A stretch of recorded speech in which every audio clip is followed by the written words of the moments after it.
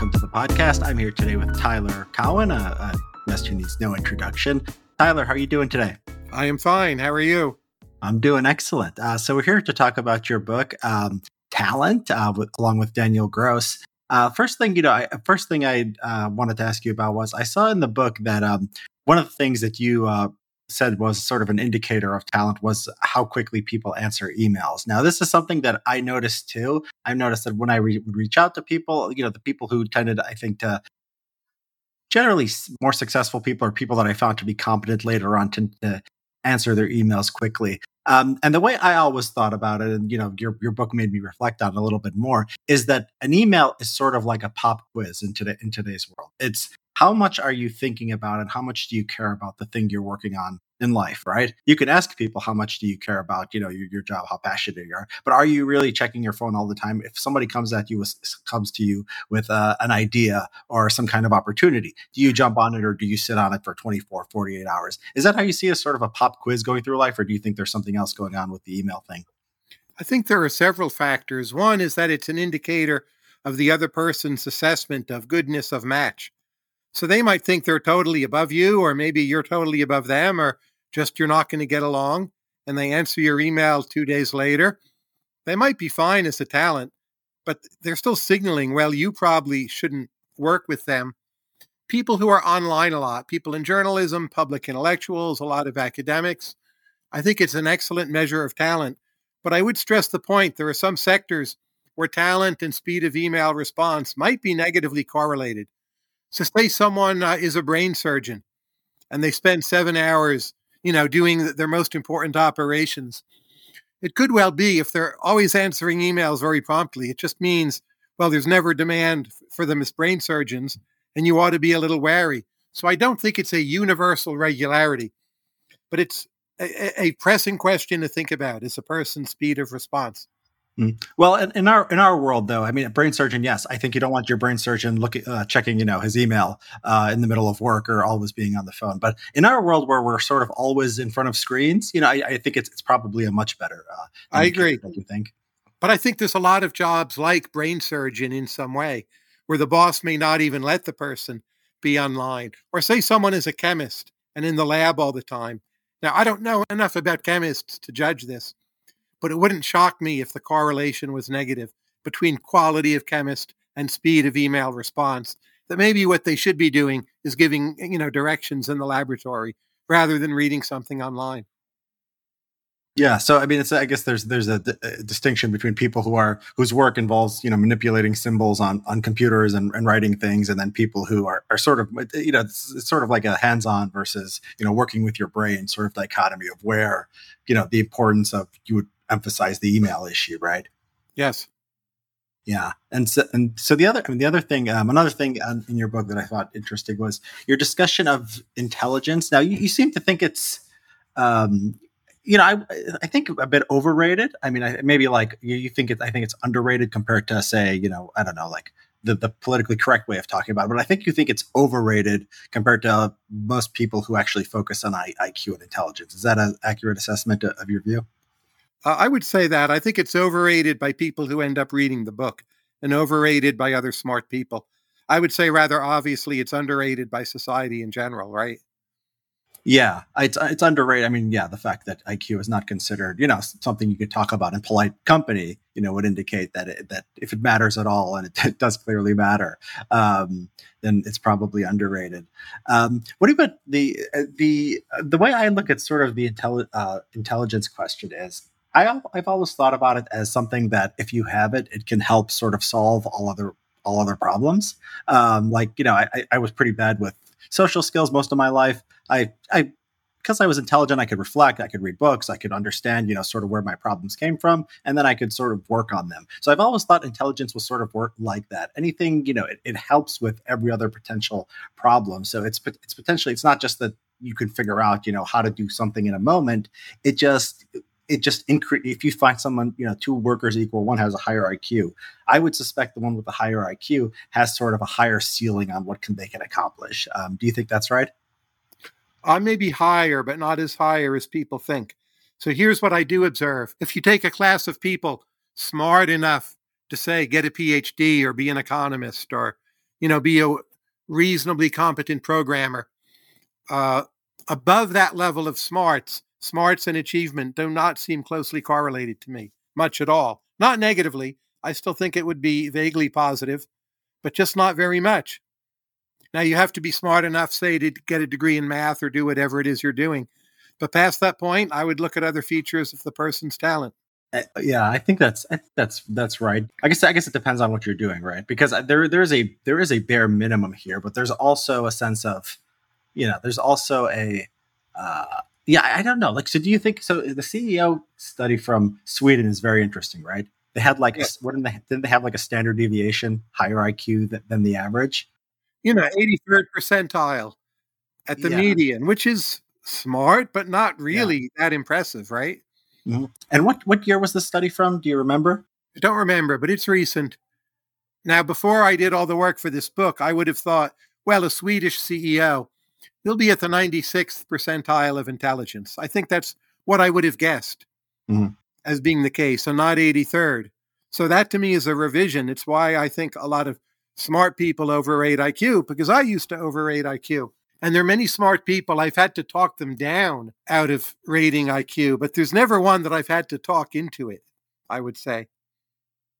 Do you think that so is it could it be that I think that this result would not replicate in the United States, and why I think it would not replicate in the United States is because pedigree is important. We care where people went to college, and the colleges themselves are selecting based on standardized tests, right? So I think if you just took the average SAT of say Fortune 500 CEOs, I would bet you would estimate you can estimate an IQ of I think it would be over the 83rd percentile or whatever it was. I don't know what the Swedish system is like. I don't know if they care as much about degrees. I don't know if their degrees themselves are based as much on standardized tests. But do you feel that we've sort of artificially created a world where maybe IQ matters, or maybe it's a good filtering mechanism. Maybe we should have that system. But do you think you have a feeling that I do that that wouldn't probably replicate in the US?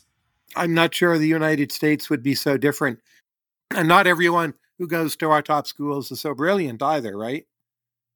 Yeah, that's true. But if you look at the average, so if you look at the average SAT for Harvard or something, right, it would indicate well into the 90th percentile, right? If you and most Ivy League schools would indicate that. If you take SAT as a proxy for IQ, you would get. And I don't know if this is the. I don't. Maybe I just don't know There's enough a about the lot of background to see. CEOs who didn't go to Ivy League schools.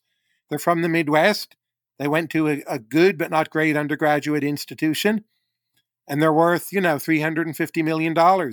Yeah. Never went to Harvard Yard. So I'm not sure. I'd love to see the study. Yeah, yeah. I think I'm assuming from I've looked at politicians, for example. I've looked at like senators and even them. You might get a standard deviation over the mean. A lot of them went to law school, but I'll admit I don't know as much about the backgrounds of CEOs. So maybe it would. I think senators are quite smart, but in the House of Representatives, I don't think it would be very impressive. I've met plenty of them. Yeah, I think that's right, and I think it's part of it. Do you ever think about the our system because it's sort of so? You have these House races, right, and you have these Senate. You have these.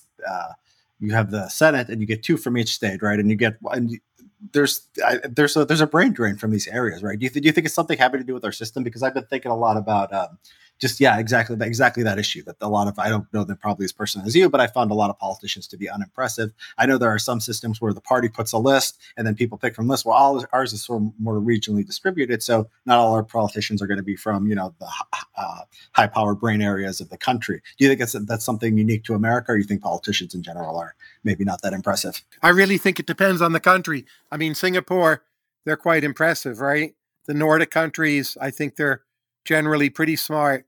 But I would make this point about senators. It's just a really fun job with, Yeah. in a sense, not that much responsibility.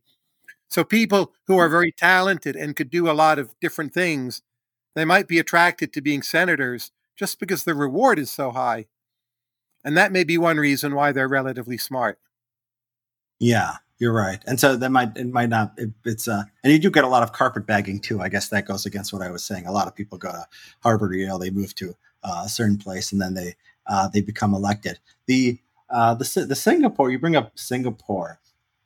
I I have a theory, and I wanted to maybe write this out, but I guess I'll run it by you first about the state capacity libertarian idea. It was Sure. something that I think when you first wrote about it, I think in early 2020 or 2021 was it? I was a bit enamored with it. I always thought there were some clear benefits to something like the Singapore model. But then I saw the Western response to COVID, and some of the things that the fact that our state was so incompetent, I think made some of these restrictions that I think less arduous than they would have been. So, for example, some people would say, "Oh, you're requiring masks. You're accepting cloth masks. At least make it N95." And I'm like, "No, the N95 is a terrible device. I like the fact that I can have a fake mask and at least comply with it." So in that case, I was sort of happy that the gate state wasn't that good. And I guess one thing I think I thought about this state capacity libertarianism is I think when you combine two things in a movement, and one is politically popular and is the path of least resistance, and one is sort of unpopular, you get the thing that's easier to sort of enact, and you don't get the other thing. So I think with state capacity libertarianism, I think you would probably get not if not state capacity, at least something that looks like state capacity. Like let's say there was a movement that just said, we're going to be the state capacity libertarian caucus in Congress. I think what they would do is they would find allies to do all the stuff that expands state power, find few allies who would want to do libertarian or things that reduce the power of government and regulations, and you'd end up just getting a more and more intrusive government. Do you think about sort of the public choice of that and how it would work out? Well, I don't feel responsible for the defects of those imaginary people. Yeah. I would say I think U.S. state capacity is higher than people now think. I'm very glad we had Operation Warp Speed. That was one of the highlights of our state capacity. And the gains to that were much higher than whatever losses we might have suffered from, say, different mask regulations having been too strict or would have been far too strict had state capacity been higher, or however you want to create that counterfactual. It's just incredible that we had vaccines so quickly in Operation Warp Speed. And that's the main lesson. And you give our state capacity there like A to A plus. It could have even been quicker, of course. And the whole world has benefited. It saved millions of lives. So to me, that's the main lesson. And I agree we might sort of piss some of those gains away on other margins. I don't doubt that. But I want state capacity and libertarian in there. So if you only apply one, of course I'm unhappy.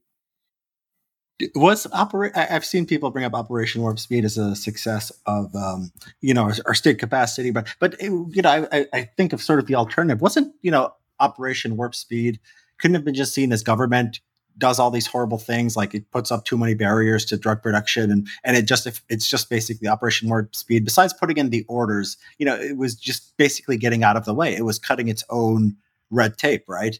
Well, that So was why some not of it. just Paying up front had a big effect on incentives. And, my colleague Alex worked literally for Operation Warp Speed. You could speak to him, he could address it in more detail. But the people who've been involved, who are not in general like just a big bunch of government lovers, typically think it was quite effective. Yeah, yeah.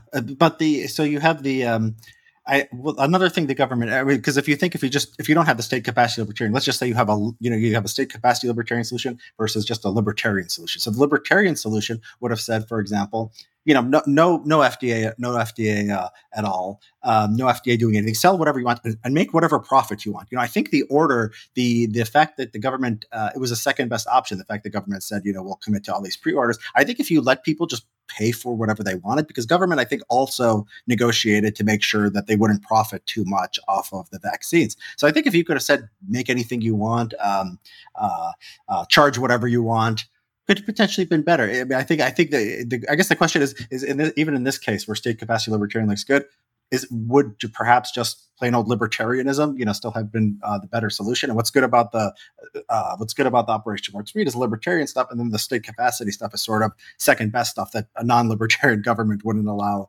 to happen. I have more sympathies for the libertarian solution than most people would. But I think in this case, it's not time consistent. So one issue is simply how do you deal with legal liability? Now, the FDA process, for all of its flaws, does give manufacturers the ability to bring the thing to market in a way consistent with corporate law and their other fiduciary responsibilities. So no FDA means everything is fair game in the court system. And that is much worse even than the FDA. It's a bigger constraint. But also, government won't let them keep the prices high. Governments confiscate resources ex post. And we know that, so you need to reward them up front, even if in principle you think the higher price would be a better incentive. But I would also point out when there's an externality through contagion, you don't want the price of a vaccine to be very high. By the way, forgive my throat clearing. It's having come back from India and still suffering from air pollution there. Speaking of externalities, but I'm fine. Well, yeah, we're glad. Do they have you quarantine or take tests or anything at this point? No, nothing. And I didn't get COVID there. I had great fun. I was there over 2 weeks. Went to an Emergent Ventures India meetup event. Went all around. Saw the Sikh Golden Temple. Now I'm back home. No problems other than the air pollution. Yeah. When I went to the Emergent Ventures conference, I met some people with India. I saw recently you wrote that it has, probably the highest numbers of people who are untapped potential in the world. And I've noticed a lot of people sort of, read my things are from Indian descent, or they're a few from India. Twitter, I've met people like I said at the Emergent Venture conference, and India is one of the giants of the world. The other is China. And do what do how do you think about sort of the differences between India and China here? Because I didn't meet I don't think I met anyone from China at the Emergent Ventures. I've never met anyone from China who reads my articles. I've met a lot of people from India. Is it just a language thing? Is it language plus the system? Are there cultural population differences and sort of openness to outsiders? Why does India seem to have a presence in sort of our world while China really doesn't? I think it's language plus culture. So if you ask, like, who are the two most influential economists of the last 20 years? Now, you could debate that, but if someone said it's Raj Chetty and then Abhijit Banerjee for RCTs, that's a totally plausible answer, right? They're both ethnically Indian. If someone asks you, well, who's going to run for president in the next election? Like, I wouldn't bet that it's Harris versus Nikki Haley, but it's a totally plausible thing that could happen. And they're both, Indian origin, in Harris's case, only half. But still, China has nothing like that. The list of Indian CEOs. And America is a country that homebreeds a lot of great CEOs, right? We're not like some lame-ass country that doesn't have a CEO and we've got to import them all. And Indians have done remarkably well. So there's something more synthetic, I think, about India culturally that allows them to slot into a bunch of roles. If you look, say, at biomedicine, I think you will find Chinese are often doing as well as Indians. It's more of a, maybe narrow isn't the word, but more of a directly applied, internally consistent, doesn't connect to the outside world very much sort of endeavor, like the drug works or it doesn't. But the more synthetic the task, politics, CEO, economist, I think for cultural reasons, you'll find Indians are more prominent. Yeah. And the Nikki Haley, Kamala Harris example is interesting because these are both American. I'm pretty sure Nikki Haley was American born. I know Kamala Harris was. And you have a lot of native born Chinese, and you just see massive underrepresentation in politics. So you both have these people from China, not being sort of represented in the world. You also have people from Chinese and East Asian descent, generally unrepresented in our at the highest levels of our politics, especially for their socioeconomic status. So there's there's something very, very interesting there. Have you thought? Do you think Chinese were doing well? If you look at like the teams U.S. sends to the math, ads, I'm not sure they're all Chinese, but just visually, you have the sense there's a high proportion of Chinese on those teams. Oh yeah. From looking at them, you can't tell the U.S. and the Chinese team apart on these math Olympiads. They look the same. I think they're pretty much all Chinese. Maybe there might be a Korean or two in there. So they can do math. I mean, I don't think anyone is doubting that Chinese can do math and engineering. But there's something about creativity, leadership, CEO, just being sort of entrepreneurial with ideas that is. Maybe the word cell versus shape rotators here is the apt sort of description. I'm not sure that though. I mean, I'm never happy with that distinction. It seems to me sort of raw startup entrepreneurship is not exactly India's cultural strength. But again, this idea of synthetic forms of knowledge where you need many different skills and the ability to combine them, CEOs and politics seems to be where they excel. And if you think of Banerjee or Chetty in economics, they're both very synthetic thinkers. They bring together a lot of different kinds of insights. They've mastered different sorts of techniques or ways of doing economics. I don't know if any of it comes from Hinduism. I fully recognize by no means are all Indians Hindu, but it's a strong background cultural influence in all of India. And it is a very synthetic way theologically of thinking about the world.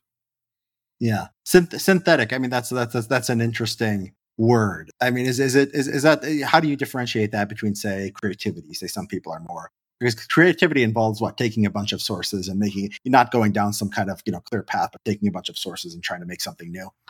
Creativity obviously can be synthetic, but there's a lot of forms of creativity that are relatively small number of dimensions. You just have like some brilliant insight about, oh, this is the new thing to do in a heavy metal tune, and you do it. Yeah. Okay. India seems to have this historical record of being very good at incorporating other cultures without losing being Indian. And that seems, in a globalized world, that's a much more important strength than it would have been 30 or 40 years ago. And it seems to me it's helped India and Indians a great deal. Yeah. Indians do well in Canada. At least the cities have become highly synthetic environments, right? A lot of other cultures coming together. You're dealing with different influences, problems, coming at you all the time if you say live in Toronto. And again, that's not what Toronto was like 40 years ago. Mm. Yeah, right. The that's interesting. And do you I listened to you. I think you were talking to Russ Roberts, where you talked about Germany and Germany sort of punching, uh, under its weight. Do you think that these do you see Europe as sort of do you see Europe on the decline? I mean, because my impression is you're optimistic about the U.S., optimistic about uh, India. I think you're. I don't know how you feel about China's. I think you're pessimistic about their sort of role in the world, but I don't know if you're sort of bullish or bearish on their potential to keep growing. And I get the sense that you're more pessimistic on Europe. Is that right? Well, I would disaggregate Europe. So England, to me, South England is its own thing, but I'm very optimistic there. I'm very optimistic about Ireland, which now is more likely to be called Europe because it's in the EU. But I don't actually think of it as like the continent. But they have the English language, a great time zone. I think wonderful things will happen there. Paris and Rome and Switzerland, I'm very optimistic about. I think they will be amongst the world's best places, more or less indefinitely, attract the relevant talent from their home countries. Tourists will love those places for totally justifiable reasons. They won't just be museum pieces either. But that said, Europe as a whole, I think, will grow like percentage point or percentage point and a quarter a year. That's okay. They'll still have remarkable human capital and cultural heritage, but I'm not excited Yeah. about how most of the continent will do. I Yeah. don't know Yeah. if that makes me pessimistic, though. That's kind of what we've all expected, right? Yeah. Well, Europe will. I mean, Europe will. Great how good the best places on the continent already are and are going to be. Yeah. So yeah, I mean, I think that's sort of for somebody who with a sort of you want to see sort of dynamism and progress. To say these, Paris and Rome will be great tourist attractions and the people there will maintain their standards of living. It's optimistic from one point of view. Won't be the worst thing in the world to be born in Paris or Rome. At the same time, like when I go to Paris, I have great conversations every day, insofar as I want to. So it's not just, oh, look at the Eiffel Tower. Monet was a great painter way back when. They're dynamic places and they're intellectually alive. I mean, Ulbeck, where's he from? I don't know where he was born, but he's really coming out of Paris as a milieu. Yeah. And there was I think there was there have incredible levels of personal taste, right? Yeah. And for the US, the I think the mood. I mean, I think the mode, and maybe this is just being on Twitter. It seems very pessimistic. I mean, I think you've brought up some good points that this would be reflected in sort of the market. People would be shorting all kinds of things if the US really was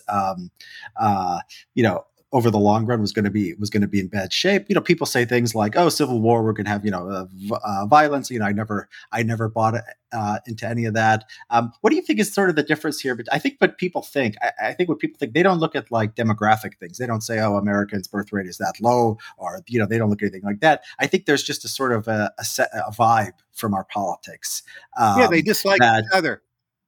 I think we live in a kind of age derangement, but that can be positively correlated with creativity. I'm increasingly reminded of the English 17th century, where people got quite deranged about each other, and it even got violent. Right, that was bad.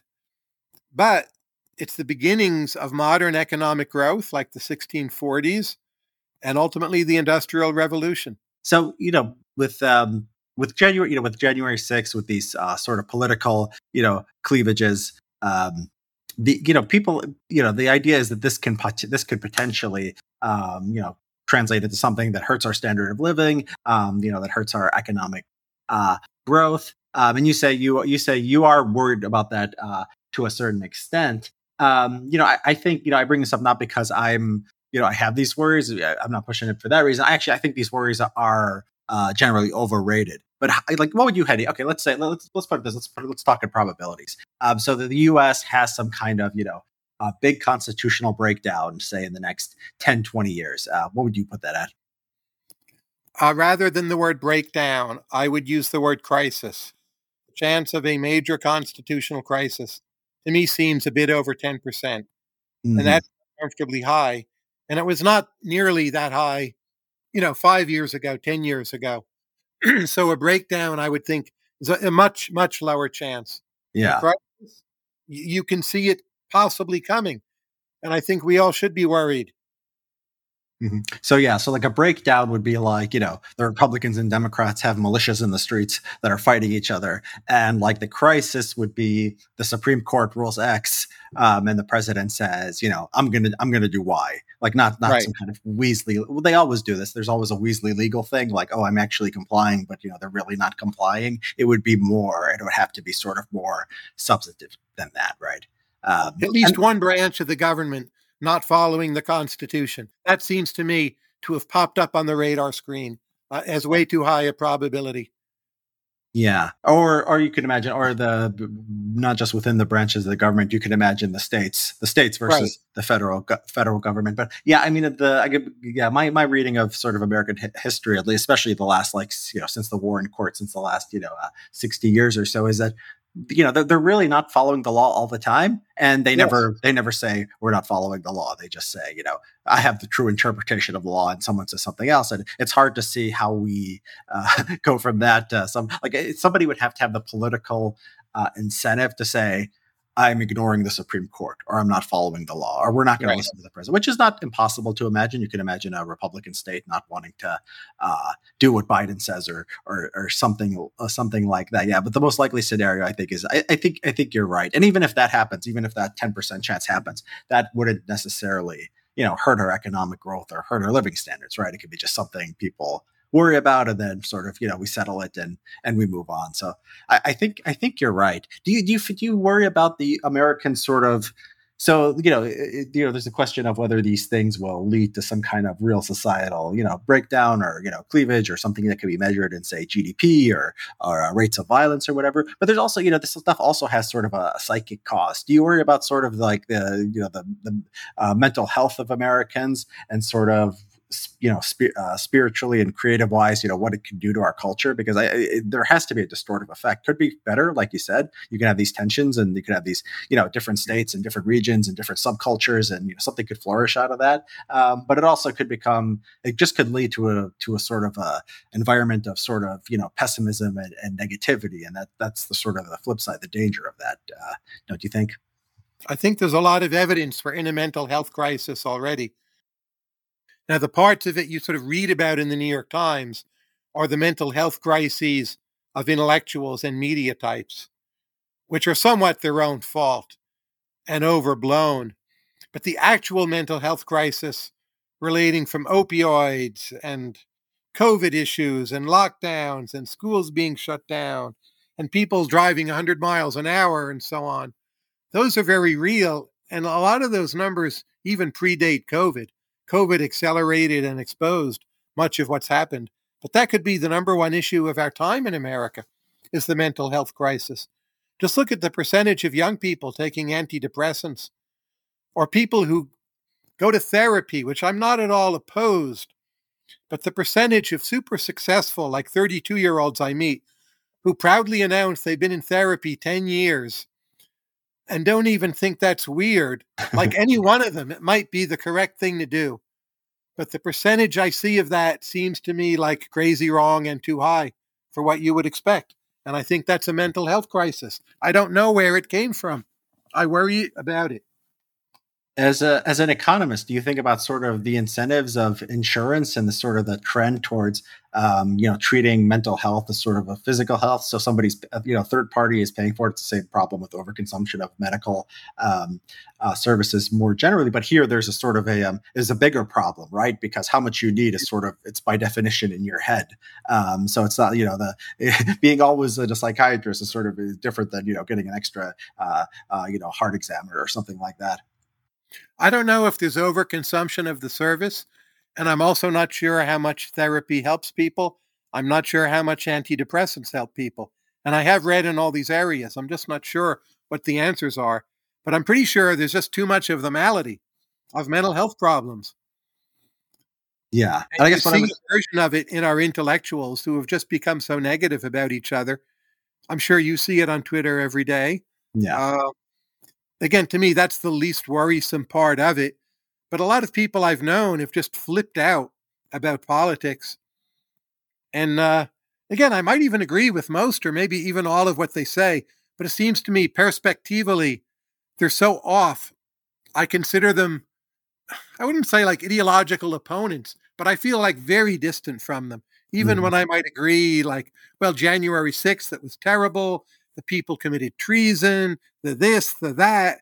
The FBI was fine to come in and take the materials. But at the end of the day, I don't feel I'm living in the same universe as a lot of those people. Yeah. Well, I mean, some of the political stuff is very weird. So if you propose some kind of regulation that on trans issues, for example, goes back to what we had in 2010, I mean, the reaction will be fascism.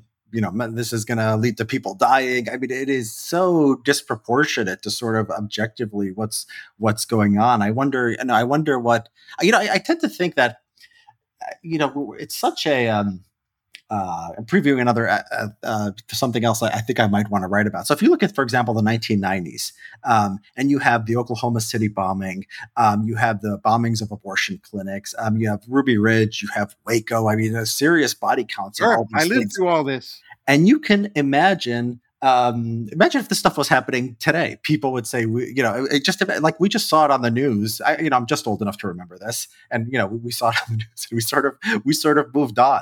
And it's the level of violence, political violence at the time was, much higher than it is today. There aren't a lot of these incidents today, and yet the sort of the pessimism and to worry about our politics is just off the charts. And I just have to think it's social media and the internet. It's just created. The news always had a negativity bias. But I think the negativity bias has just been so extreme that it's like no matter how good things get, we're going to be extremely pessimistic about America for the rest of our lives. And that itself is sort of depressing. Some of it may well be social media as an amplifier, but I saw comparable trends on cable TV before social media was much of a thing. So I wonder if the greater interest in social media is not itself an endogenous part of the process. There's plenty of earlier periods of historical time, maybe on average half of them, where just the social mood is getting worse. And there are particular reasons, but maybe the most general theory is that half the time in history, you're approaching a period of greater derangement. And that might be a more important point than the particular culprits. Like there are social contagion effects with all communications media, but maybe they're not actually as causal as they seem. They're just right in front of our eyes all the time. The 17th century in England, that being so deranged, was that social media? Well, they had all these like pamphlets at the pubs and the alehouses. Like maybe it was, but that seems to miss the point a bit as well. Yeah. So you're I think saying that there's this sort of dynamic and it moves in one direction or not. And it might be the technology might push us in one direction or other, but you could imagine a sort of a alternative history where social media was never invented or never took off, and we still might be just going in the direction for whatever reason. Is that what you're saying? Yeah, so it's like email can carry certain kinds of messages. You can blame the email, but at the end of the day, maybe the messages get carried anyway. It just seems to me it's prematurely judged far too often. It's a kind of people see it right in front of their faces bias, like, oh, I hate that bastard on Twitter. Like it's Yeah. pissing me off. It must be social media. It's a very crude form of inference, not befitting of real academics, I would say. They need to be more detached. And certainly there could be something to what they're saying. I don't dismiss it. But people leap at that explanation so quickly. And I think that is itself part of the derangement. Yeah, I don't know. I mean, I think that just the way social media has you, though, has you You express see this yourself. the most in Jonathan Haidt, right? What do you mean? Well, his take on social media, it's far too negative, and it's way more negative than the evidence itself justifies, in my opinion. And Yeah, he's this weird mix of someone who's such a huge defender of free speech, but when free speech comes on social media, all uh, of a sudden it's ruining the world. And I yeah, don't really get how he squares all those views. yeah. Not logically impossible, uh, but it's not an easy or comfortable fit either. Mhm. So, I mean, my experience, yeah, I don't know. I sort of my experience leads me to think that It the seems to media. me social media are probably bad for 12 to 14-year-old girls and Mm, probably good for most of the rest of us. That would yeah. be like my most intuitive answer, but very subject to revision. So I think it's good. I mean, I think it's good for me. I But they're think it's bad good. for a lot of academics. I guess they get Yeah, classified in, yeah. They might be at they the get lumped in with the 12 to 14-year-old girl, well, there might right? be a similarity there. Yeah, there might be They a sort have of a something in subculture. common. I think that's right. But the Yeah. thing about the difference is that the academics and the journalists, I would put them in the same category, sort of are the lens through which we see, everything else. So, Yeah, of course. and so this is, this could potentially be a problem. I don't think that the average person, working, as a manager at Walmart is necessarily driven crazy by social media. Although some might, it's just that everything they consume is produced by the kinds of people who do tend to be driven crazy by social media, and that might be a problem. I mean, I guess we'll see. This is a testable hypothesis, right? Either the pessimism will stay with us over the next decades, or we'll see if it's possible to have a world where everyone is on Twitter and everyone is holding hands and loving each other. If we can get back to like the 1990s level of cultural optimism, with Twitter still having the role, and maybe it's endogenous too. Like maybe people stop using Twitter. Just even if people stop using Twitter, I would say that still works with your sort of cyclical theory of these things, because we're not slaves of the technology. I think that's the argument that people make. That sort of is a deterministic thing, and whether the technology is compatible with a more optimistic sort of cultural worldview, or we can choose to get rid of it. Maybe we choose for whatever reason, mimetic social contagion reasons. We stop using it. That would indicate we're sort of more free. We have options here, right? In my view, the chance of returning to optimism is pretty low. I call it greater weirdness. I just think we're going to see greater weirdness. And that, I think would happen with or without social media. If you just look at it, a 25-year period, no, I don't think they're the same. So the weirdness has all kinds of bubbles of funny kinds of optimism. So just like more people believing in UFOs, it's not pessimism per se, like it might be, oh, they're all going to kill us, but it's mainly weirdness. And if you have a 25-year period where you have 9/11, the financial crisis, COVID, a bunch of other bad events, war in Ukraine, you're going to have more weirdness. Yeah, yeah.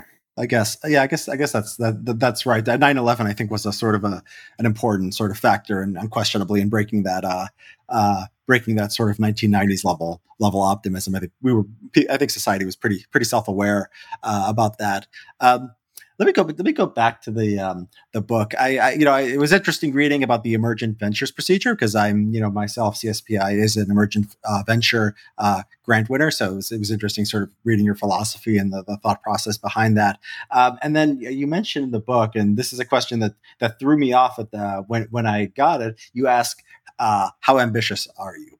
Can you talk about sort of the benefits of that question? Because I think it's very interesting. It's not something I'd heard before, so it took me by surprise. So can you sort of explain why you asked that?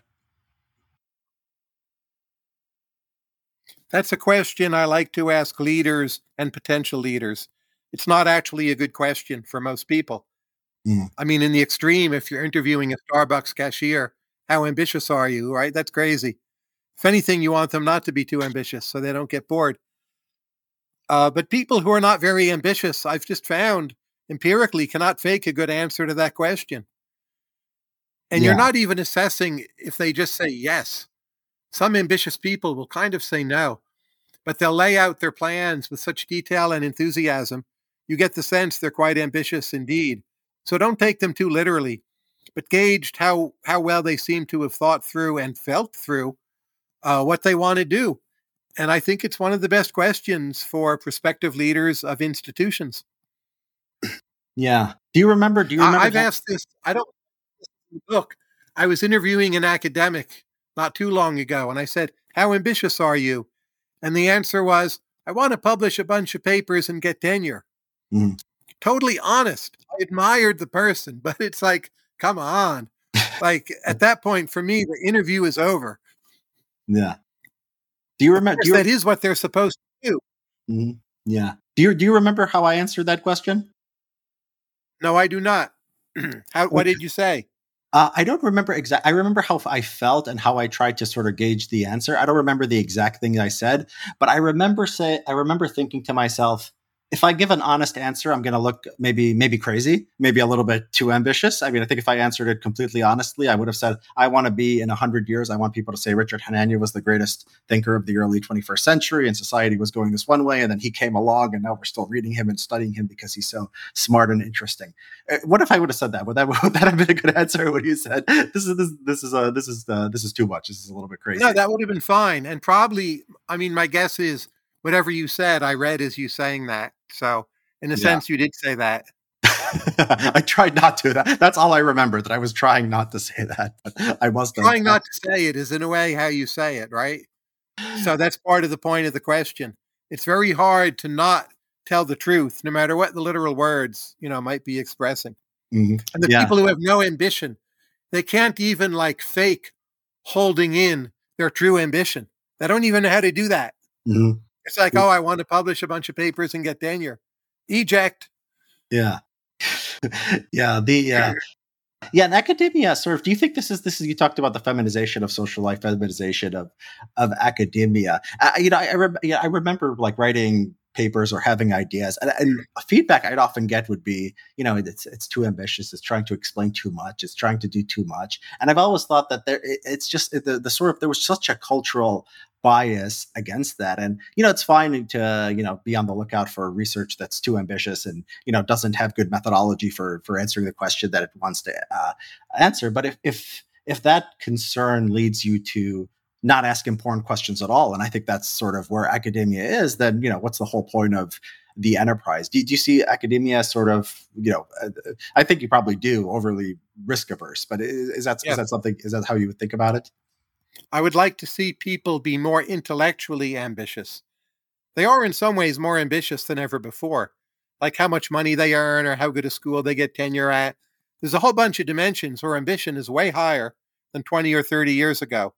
And I was definitely around in those days. I remember it quite well. But intellectual ambition, ambition of curiosity, ambition of influence, it seems to me they're all down a lot. Yeah. And do you think there's I think this sort of I was a little bit surprised by your chapter on the that was about talented women and minorities, because you've talked about the sort of the feminization of academia. I know you don't think it's all bad. I don't think anyone could say it's all bad. It's obviously uh, changed things a lot. But there's sort of it is an open empirical question whether we've gone too far in accommodating, making women comfortable in academia and other professional settings, or we haven't gone far enough. And I think the tone of the chapter was we haven't gone far enough. And Sure. is that how you see it? And can you defend that? Well, if it's academia, one thing we could do is change the current system of tenure clocks I don't think women are the main reason to do that. I think there's plenty of other reasons to reform tenure. But the way the tenure clock falls now, it's exactly running against when most women tend to want to have children. And that's another reason to do it.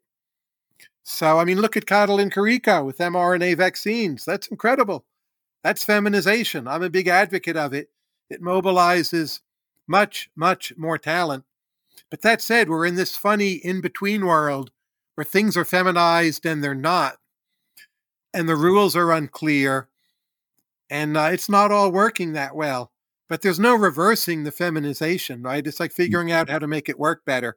And Yeah. So I think we should do that. yeah. So the tenure clock, I mean, I think there's all kinds of good reasons to sort of I think the time period is sort of just the way we think about time in academia. I think we think that people live to be 200. I mean, for a man to get a PhD postdoc, not start his career until his mid 30s, I think is also sort of it's not good with the male biological Sure. clock either. Men at some point have to become adults and self supporting and have children too. So maybe it's worse for women, but I think this to me is in the category of things that's just there's it's the reason to do it's a sort of overdetermined. There's a lot of reasons to make everything sort of shorter and compress it. But then you think about sort of just like the way we talk. I'll go back to my own experience of academia again. It's considered sort of rude or sort of gosh. If I was in a seminar, and economics is famous for being not as much like this as say political science, but in political science, if somebody just has an idea and you say, I think that's wrong, it's wrong because of X, Y, and Z. That's a bad variable. That's a bad data set. That I think people would consider you sort of mean. That was my impression. You couldn't directly challenge people, and I think I do see that as sort of feminization. I see sort of when I hear complaints about economics, and coming out of political science, I'm like, oh wow, that economics sounds more like what I wish political science was. I attended some workshops, law and economics at the University of Chicago, so I got a little bit of a sense of this. But I think that in particular, too much agreeableness, I think, is just poison for the search for truth. And if you want to categorize that as feminization versus not feminization, many men aren't going to be, uncomfortable with that. Sure. I just think that's something we need to get. We just have to normalize saying A is correct, B is wrong. This methodology is good. This methodology is bad. These people are right. These people are wrong. And I just don't think we do enough of that.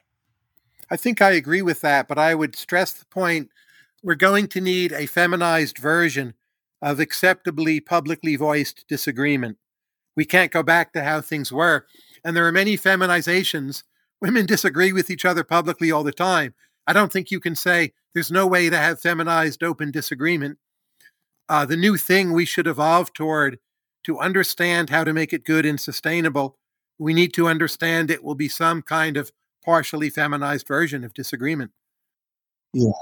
Although, I mean, how much, how it's sort of, it's how much feminization we want depends on, the rules that we set, how welcoming they're going to be. So it's not like there's a set number of women who are going to be in academia or who are going to be in, political leadership roles. So the choices we can make about these things also sort of influence how much we have to accommodate. It's very hard. I mean, it is very difficult to, it's very difficult to I'm trying to imagine what would this feminized version of disagreement, would look like in sort of an academic setting. And I think the point is, I think the point is sort of these feminized sort of ways of communicating are, by their nature designed to take into account of feelings more than objective reality. So just to have like a crude sort of, stereotype of men are like this, women are like this, men sit there, they fix a car, they're focused on the thing. They don't stop in the middle of it and say, how are you feeling? They're trying to find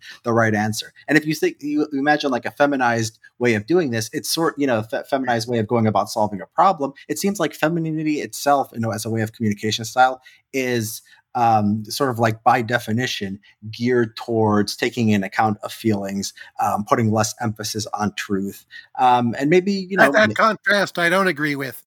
Men have their own ways as they go along of asking, well, is this okay? What are your feelings? They just don't recognize them as such.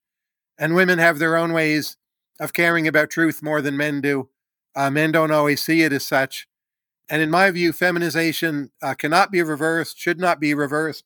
We need more female talent in most, maybe all of the sciences. And we probably will figure out a better way of making things work than what we have now. But I don't think that's the main difference between men and women. I Yeah. don't think women care, say, less about scientific truth than men do.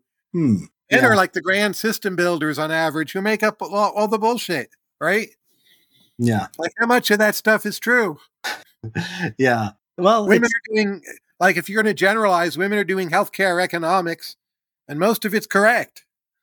mm, So who cares about truth more? well, you picked you picked one field. You picked Oh, I know. I'm just saying there's a lot of different ways I could to find examples of yeah. slice the bread here. Right. Is it hard to sort of is the difficulty here like you can have this, women's division of and you can have this men's division. Is it hard to bring them together in one is that part of the challenge here? And that like, it's sort of like bringing two cultures together, right? But they're more separate. Men and women are more different than most, various cultures. I mean, you bring people from different countries here to the US. You bring people from China to India, Africa. It doesn't seem like there's a big difference in how say men of American background versus these foreign men. It doesn't seem to be causing serious disputes on college campuses. Is it just sort of isn't it just seen as like can we just see it maybe as an extreme culture class? And maybe the answer here is some kind of educational or labor market segregation where you can have these men things and you can have these women things, and then you avoid the difficulties of like some things making some people uncomfortable and not others. I think the gains to integration are very, very high, and we will become much better at it. But if you look at, say, scientific research teams, vaccine teams, like who succeeded with the vaccines? Bunch of teams full of women. Novavax was like some incredible ratio of women to men. I forget the numbers. So, we're going to make it work. We're already making it work. We do have to get a lot better at it. Yeah, but that sounds like labor market kind of labor market segregation. So you have the biology. Women organically chose biology more than physics or STEM, and if the teams end up being 70 or 80% women, great. I don't mind that. But and then you look at these software startup builders, and they're all men, and maybe we need a level of comfort with this idea that these spaces will be all women, these spaces will be men. Some of them will be integrated perfectly 50-50. I don't know how many I don't know how many markets end up like that. Just because it seems to me that institutions and sort of fields of study they tend to draw one or the other, and then you sort of have this cycle where they build one kind of culture and not another. So I'm not arguing for the state enforced gender segregation of the labor market. I think you get it sort of organically, and maybe we should just be okay with that, I guess is what I'm asking. If the top chess tournaments are all men, which as you know is the case, doesn't bother me at all.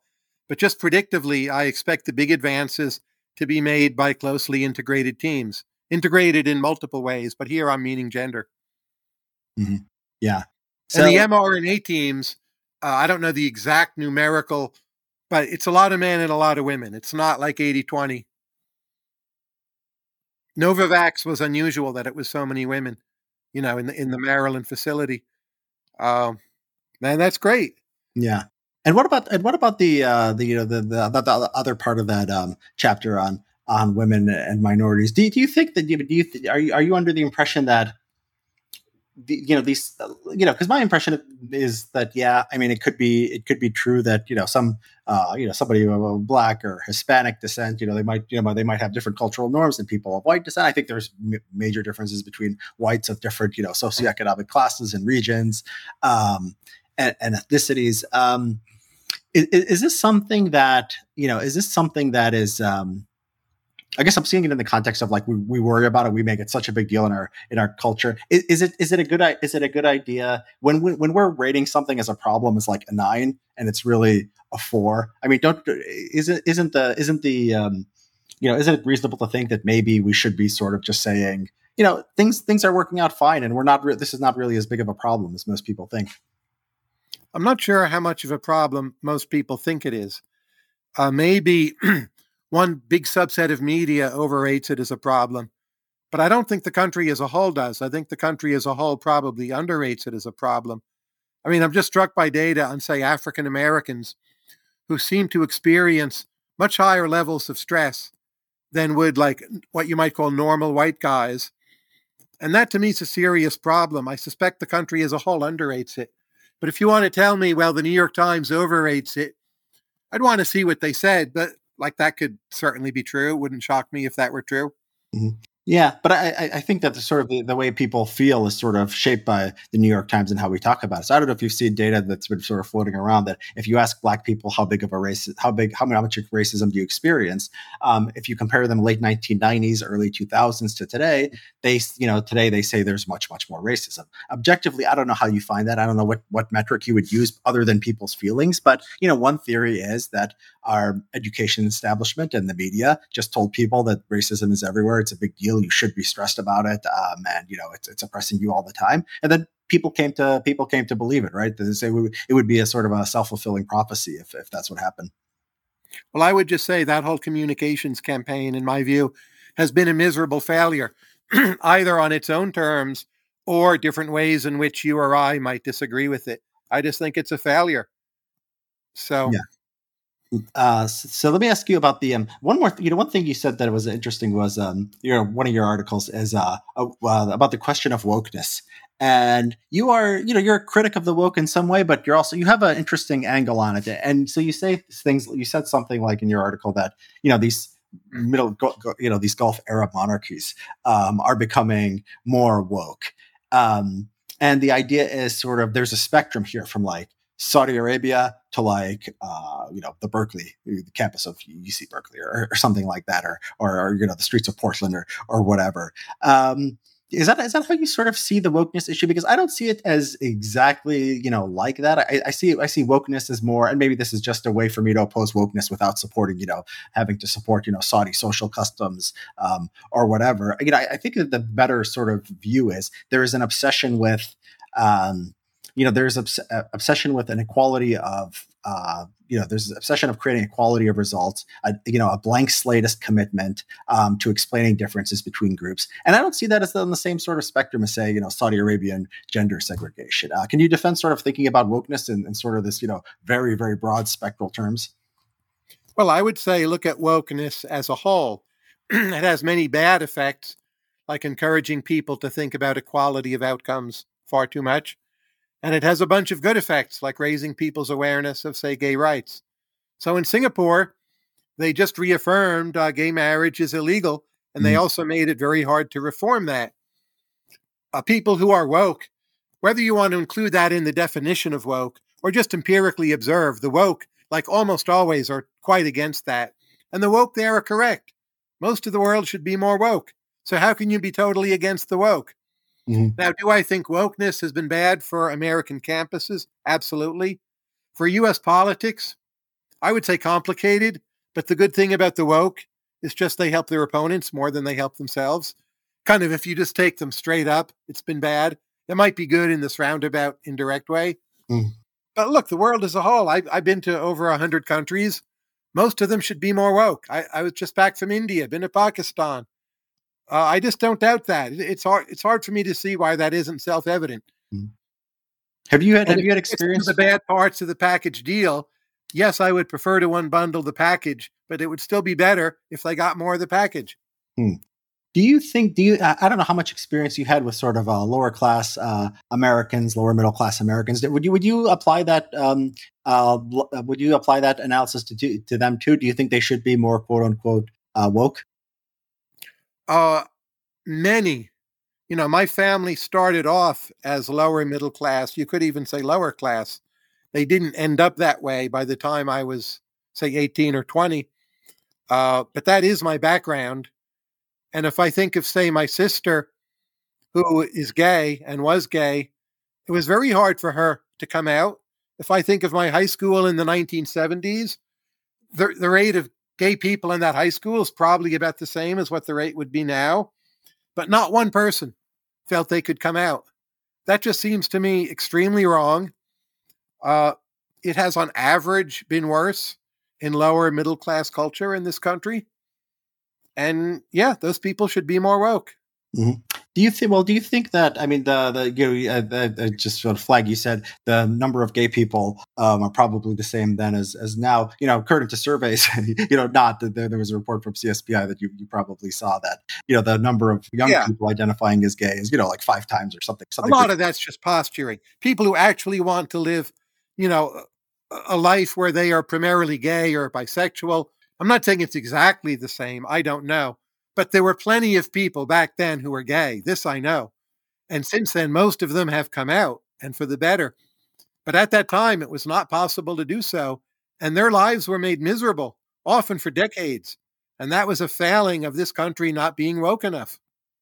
So I tend to take sort of the rationalist view on these things. I'm not a person who says people if people are grossed out by something it should be banned in most cases. There's just bad cultural practices that we should get beyond. On this question in particular, I wonder if there was a kind of Chesterton's fence kind of thing, because when people were arguing against gay marriage, 20 years ago they said it would lead to break down a society, it would break down gender roles, it would create confusion. And then if you sort of look at what's happened just very soon after gay marriage, it's like all of human history until 2010 or so 11, we don't have any gay marriage, and then we have acceptance of gay marriage, and within a decade we have skyrocketing rates of depression.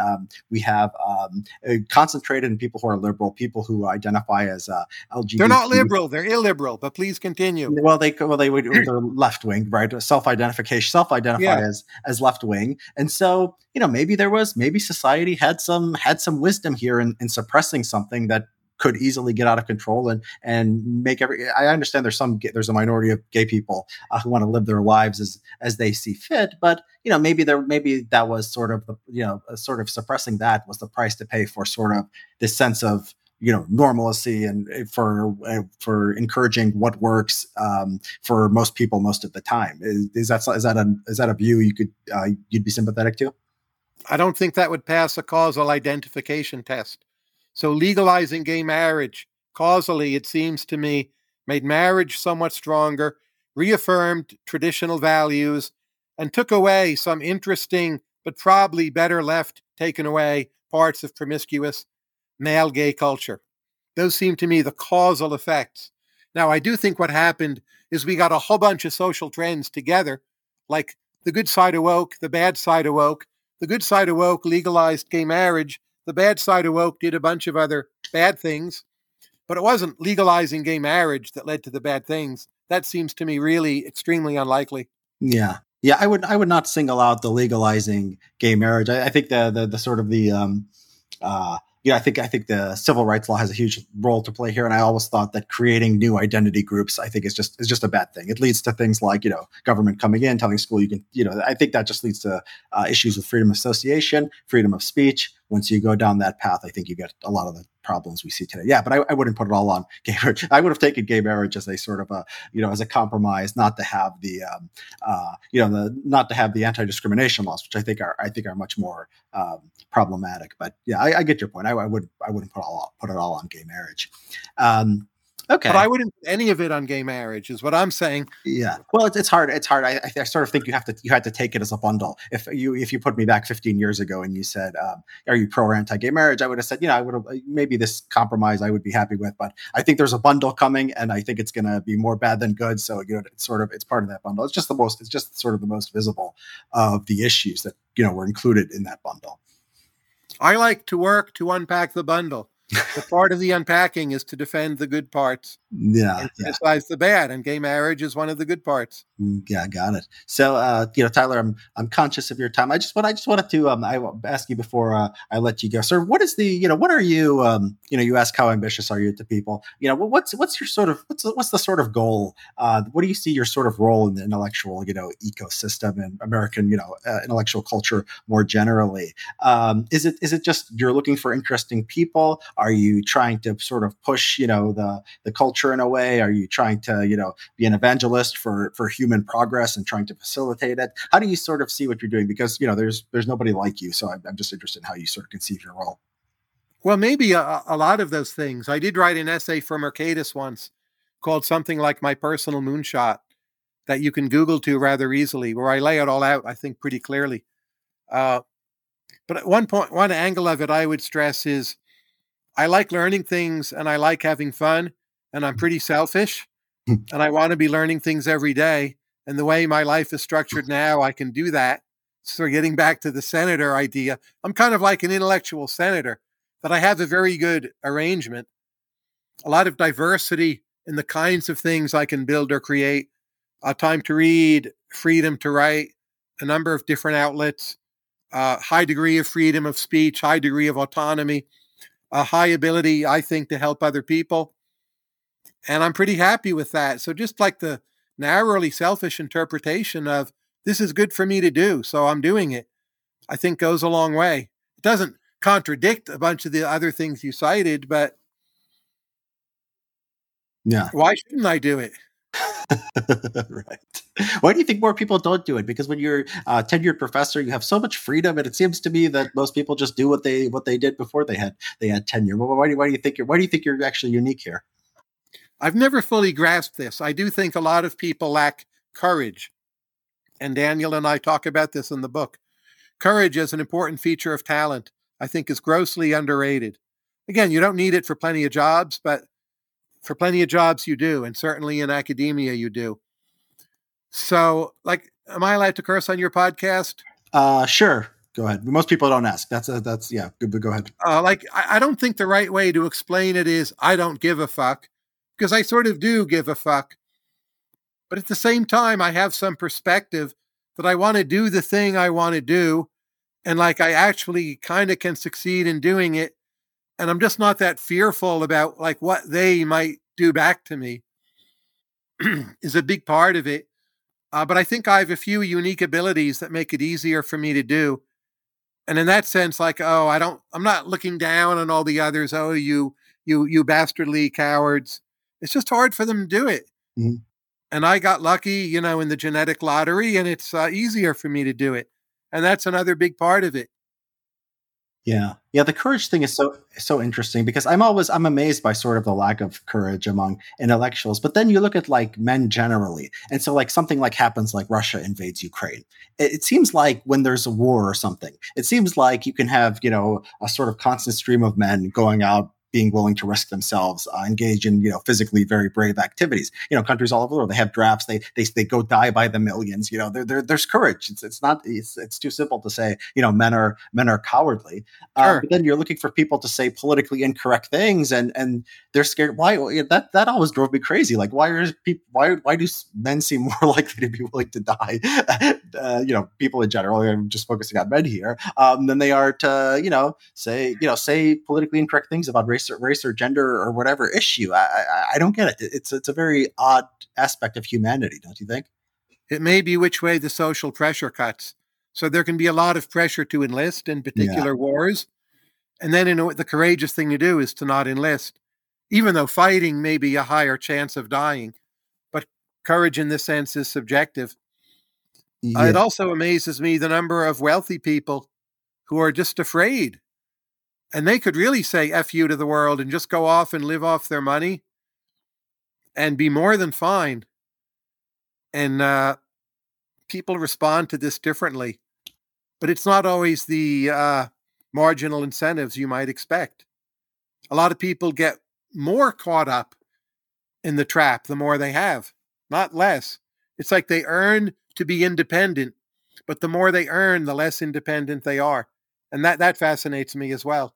Yeah. Well, yeah, likewise. I mean, the idea that it's all just social pressure, that would be a parsimonious explanation of what's going on. If people say, don't talk, being having the right attitudes on a college campus and fighting a war, they look very different. One looks like sort of being meek and submissive to like the collective, and the other one looks like sort of brave and masculine. But they're the same thing. They're just responding to social pressure. And so, if you just assume human beings are social creatures and highly influenced by what other people are doing, I guess that would explain it all, right? It's all just But conform. it's not, here's another factor, and this worries me. It's very hard in contemporary society to help other people a great deal unless you are yourself like politically acceptable. And I think there's a lot of people, they're not cowards, They really want to help others. But for them to continue helping others, they've got to stay on one side of the line. And that's one of the more screwed up things we're doing. If you could be considered like socially out there and unacceptable, but we still would let you help other people, I think we'd have a better discourse, a better society. I know that's hard to pull off, but it seems to me it should entirely be possible. And that's one of those things we need to learn, because it's not all just people being cowards. Mm.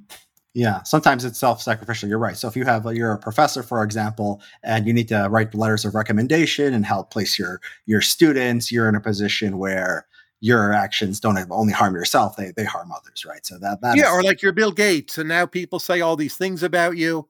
I don't follow those debates, but his ability to help other people is way lower than it had been. Yeah. Do you think that with greater, sort of cultural and political polarization, there's that takes care of it? Because, like, for example, you look at somebody like Peter Thiel, who's he could have just stayed more sort of as a more neutral cultural figure. He could have decided that would probably have less influence on politics today than if he did it. He sort of put his chips in with being more influential on the political right. And maybe overall that gives him more sort of gives him more power. So is maybe sort of greater sort of polarization and political sort of discord a way to create these bubbles in the sense that, like, okay, this side hates you. This is not going to work in academia where it's a monoculture, but in everything else, like, this side hates you. These other people like you, and that sort of creates good incentives for people to maybe go a little bit out there.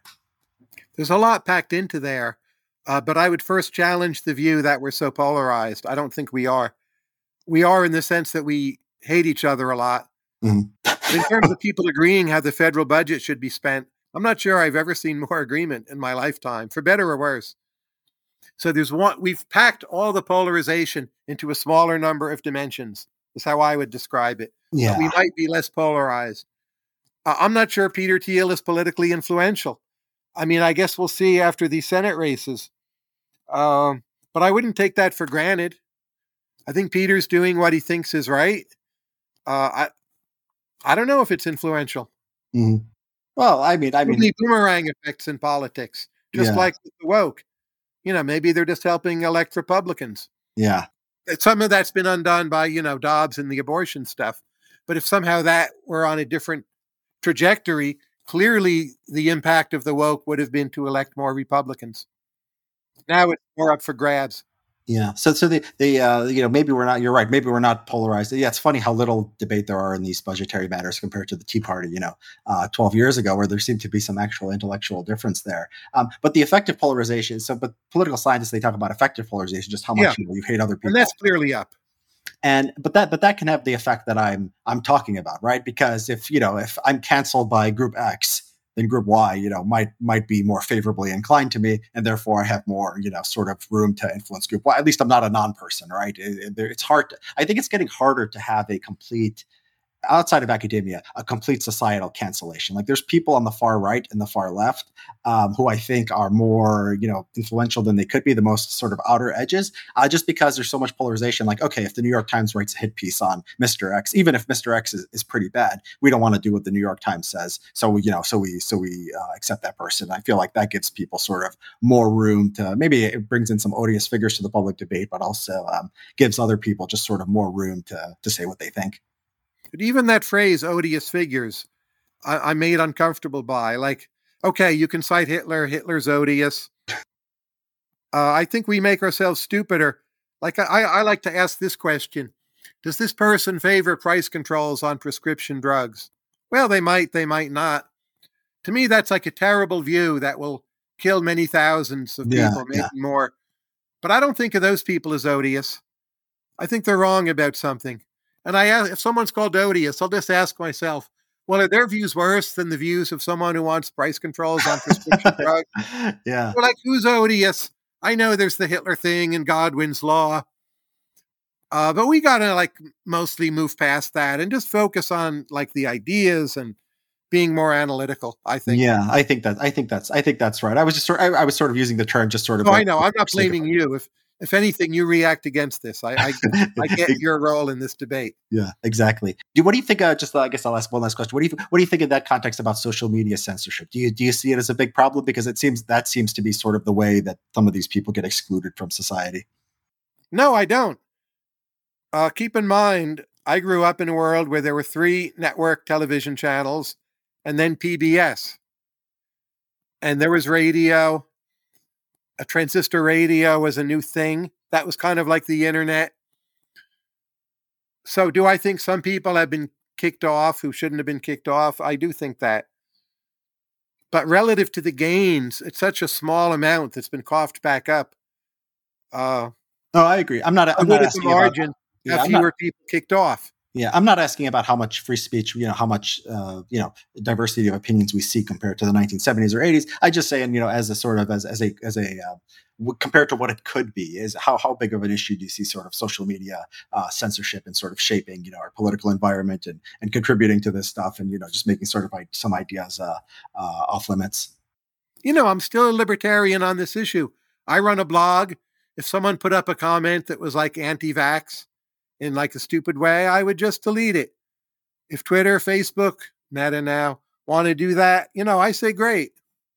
No, I agree they've made some mistakes, but I think it's within their right. I think often it's a good thing they do it, and wonderful. It's their property. If you don't like it, go somewhere else. Yeah, that's I have a blog too, and I also censor comments. So I guess I'm in no place to speak. I guess that's the case for libertarianism. It's always like my freedom to do X is almost more important than taking away someone else's freedom. If you told me a trade where Twitter would not be allowed to censor and I wouldn't be allowed to, I would take it. I would I would let my blogs go bad. But I get the point that we are all sort of we all sort of curate when we have the opportunity to do so. So, Tyler, is there anything? Do you have any projects coming up now? You just finished this book. Is there another book in the pipeline, or anything else you want to talk about?